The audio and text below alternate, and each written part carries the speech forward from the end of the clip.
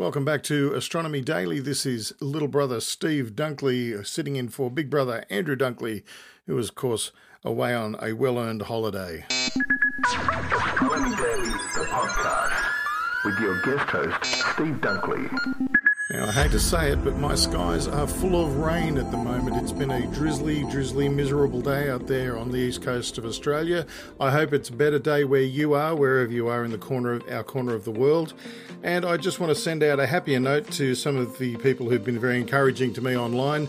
A very big hello to Sandy Fern, Rebecca Seaton, Paul Keane, John Carl, of course, and my good friend Paul Searles, most of whom are hailing from Australia, which of course is the most wonderful place in the universe. Thank you for your encouraging comments. I really do appreciate it. And joining me, of course, is our sidekick and intrepid AI reporter, Hallie. Welcome aboard again, Hallie. Rain, rain, go away. Come again another day. Yes, that's how it goes, and that's how we feel, Hallie. But why would you want the rain back again? Oh, well, the rain is useful, but not when it comes down in such great amounts. And the east coast of Australia is getting hammered pretty badly, especially in the northern New South Wales to the Queensland border and, in the Lismore districts of New South Wales and around there. And even as far down as Melbourne in Victoria, there's a lot of rain around at the moment. And unfortunately, a lot of flooding.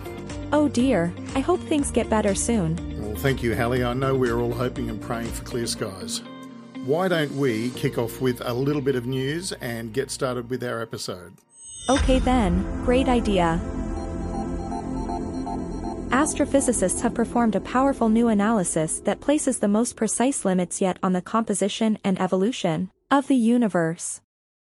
With this analysis, dubbed Pantheon Plus, cosmologists find themselves at a crossroads. By putting prevailing modern cosmological theories, known as the Standard Model of Cosmology, on even firmer footing, Pantheon Plus further closes the door on alternative frameworks accounting for dark energy and dark matter. Both are bedrocks of the Standard Model of Cosmology but have yet to be directly detected and rank among the model's biggest mysteries. Using various spacecraft and ground-based telescopes, astronomers have conducted multi-wavelength observations of a Type 2N supernova known as SN 2017 HCC. Results of the observational campaign published recently shed more light on the properties of this supernova. The study found that late-time infrared emission dominates the spectral energy distribution of SN 2017 HCC. It turned out that although this supernova had a very high bolometric luminosity likely to be due to circumstellar interaction, it was faint in X-rays and radio wavelengths. Supernovae are powerful and luminous stellar explosions. They are important for the scientific community as they offer essential clues into the evolution of stars and galaxies. In general, supernovae are divided into two groups based on their atomic spectra. Type 1 supernovae lack hydrogen in their spectra, while those of Type 2 showcase spectral lines of hydrogen. When it comes to Type 2N supernovae, they showcase narrow optical emission lines and hot continua. These supernovae are usually observed when they interact with dense material surrounding the star, hence the light seen here on Earth comes mostly from such interactions. While astronomers have seen the debris from scores of exploded stars in the Milky Way and nearby galaxies, it is often difficult to determine the timeline of the star's demise. By studying the spectacular remains of a supernova in a neighboring galaxy using a team of astronomers has found enough clues to help wind back the clock. The supernova remnant called SNR 0519 is the debris from an explosion of a white dwarf star. After reaching a critical mass, either by pulling matter from a companion star or merging with another white dwarf, the star underwent a thermonuclear explosion and was destroyed. Scientists use this type of supernova, called a Type 1A, for a wide range of scientific studies ranging from studies of thermonuclear explosions to measuring distances to galaxies, across billions of light-years. SNR 0519 is located in the Large Magellanic Cloud, a small galaxy 160,000 light-years from Earth. Astronomers combined the data from Chandra and Hubble with data from NASA's retired Spitzer Space Telescope to determine how long ago the star in SNR 0519 exploded and learn about the environment the supernova occurred in. This data provides scientists a chance to rewind the movie of the stellar evolution that has played out since and figure out when it got started. Pictures of the sky can show us cosmic wonders, movies can bring them to life. Movies from NASA's Neowise Space Telescope are revealing motion and change across the sky.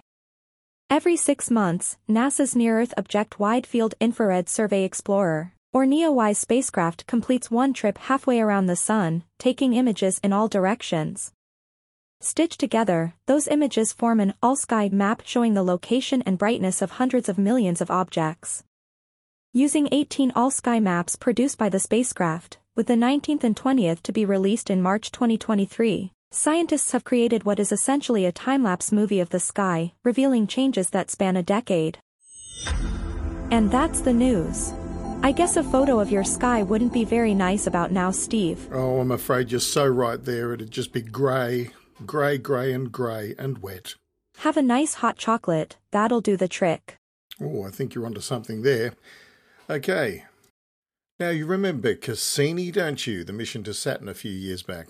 Researchers have been busy combing through the ocean of data that little probe sent back, and they're finding out big things about tiny particles. Southwest Research Institute scientists have compiled 41 solar occultation observations of Saturn's rings from the Cassini mission. The recently published compilation will inform future investigations of the particle size distribution and composition of Saturn's rings, key elements to understanding their formation and evolution. For nearly 2 decades, Cassini's NASA spacecraft shared the wonders of Saturn and its family of icy moons and signature rings, but we still don't know definitely the origins of the ring system, said Dr. Stephanie Jarmack, a researcher in the SWRI Space Science Division. Evidence indicates that the rings are relatively young and could have formed from the destruction of an icy satellite or a comet. However, to support any of the origin theory, we need to have good idea of the size of the particles making up the rings. Fair enough. Cassini's ultraviolet imaging spectrograph, UVIS, was uniquely sensitive to some of the smallest ring particles, particularly with the observations it made in the extreme ultraviolet wavelength. To determine the size of the ring particles, UVIS observed them when the instrument was pointed at the Sun, looking through the rings in what's known as a solar occultation. Ring particles partially blocked out the path of light, providing a direct measurement of the optical depth, a key parameter for determining the size and composition of the ring particles.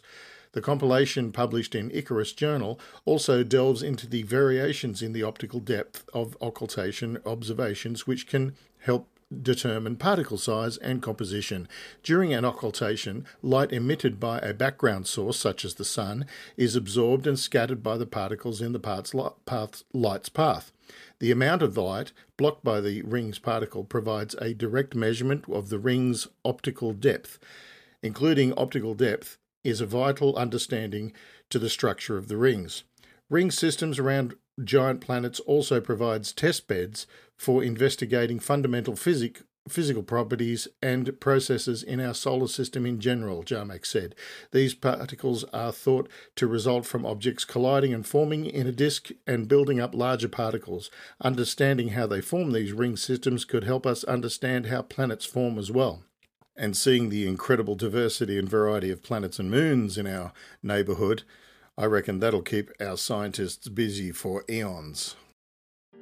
You're listening to Australia Daily Podcast. And while the rain is coming down outside, there's potentially more coming down outside than just water. More than 60% of the launches in 2020 resulted in one or more rocket parts making an uncontrolled re-entry into the atmosphere. That sounds pretty bad. While no one was hurt or has been hurt so far by that debris, thankfully, with the numbers of rocket launches over the coming decade on the rise, the chances of casualties are presumably increasing. A new study describes how current methods of assessing risk just aren't up to the task and how new steps need to be taken. Rocketry is a complex business. A typical launch will require multiple stages to get a payload into orbit. Usually, everything goes well, with the individual stages designed to either burn up in the atmosphere or end up on an escape trajectory away from Earth. But just in 2020, as I mentioned, 60% of the launches to low Earth orbit ended up with at least one significant rocket part abandoned in an uncontrolled orbit. These pieces of space junk are no longer under any human control, and they will eventually fall back to Earth. Not good. When they do, they will first enter through our atmosphere. While the heat of that re-entry is good at vaporizing most materials, experts estimate that for any one piece of rocket, about 20 to 40% of its mass will make it to the Earth's surface. Obviously, this is a significant risk to lives and property. And while to date there have not been any serious consequences of uncontrolled rocket debris, we cannot continue to assume that this is going to be true into the future. Many companies are planning on launching fleets of communication satellites, and this means more rockets and potentially more space junk heading home randomly. Some space agencies like NASA require that any launches have no more than 1 in 10,000 risk of harming people or property from uncontrolled debris re-entering the atmosphere after the launch. Several astronomers have pointed out that this is an inadequate figure. Many companies are given waivers to avoid having to satisfy this rule if it's too expensive to uphold it, and this ratio may be fine for a limited number of launches every year, but it ignores the cumulative effect of thousands of launches happening year after year after year. Researchers analysed the current orbits of 600 known pieces of space junk and estimated where they will re-enter the Earth atmosphere, discovering that most pieces of uncontrolled space junk were associated with geostationary orbits, which means that the risk of re-entry is concentrated near the equator. That's not so good for people living near the equator. But the countries that typically make these launches are situated away from the equator, so they are in effect shifting the risk of debris from their own populations into countries that didn't even participate in the launch process. Overall, the researchers found a roughly 10 to 20% risk of casualty over the coming decade from uncontrolled debris. That casualty could take the form of a single person getting hit, or it could be something more catastrophic like a large building or an aeroplane even. Now they're calling for more honest and consistent risk assessments and more uniform application of the rules by the community to properly address the next generation of spaceflight.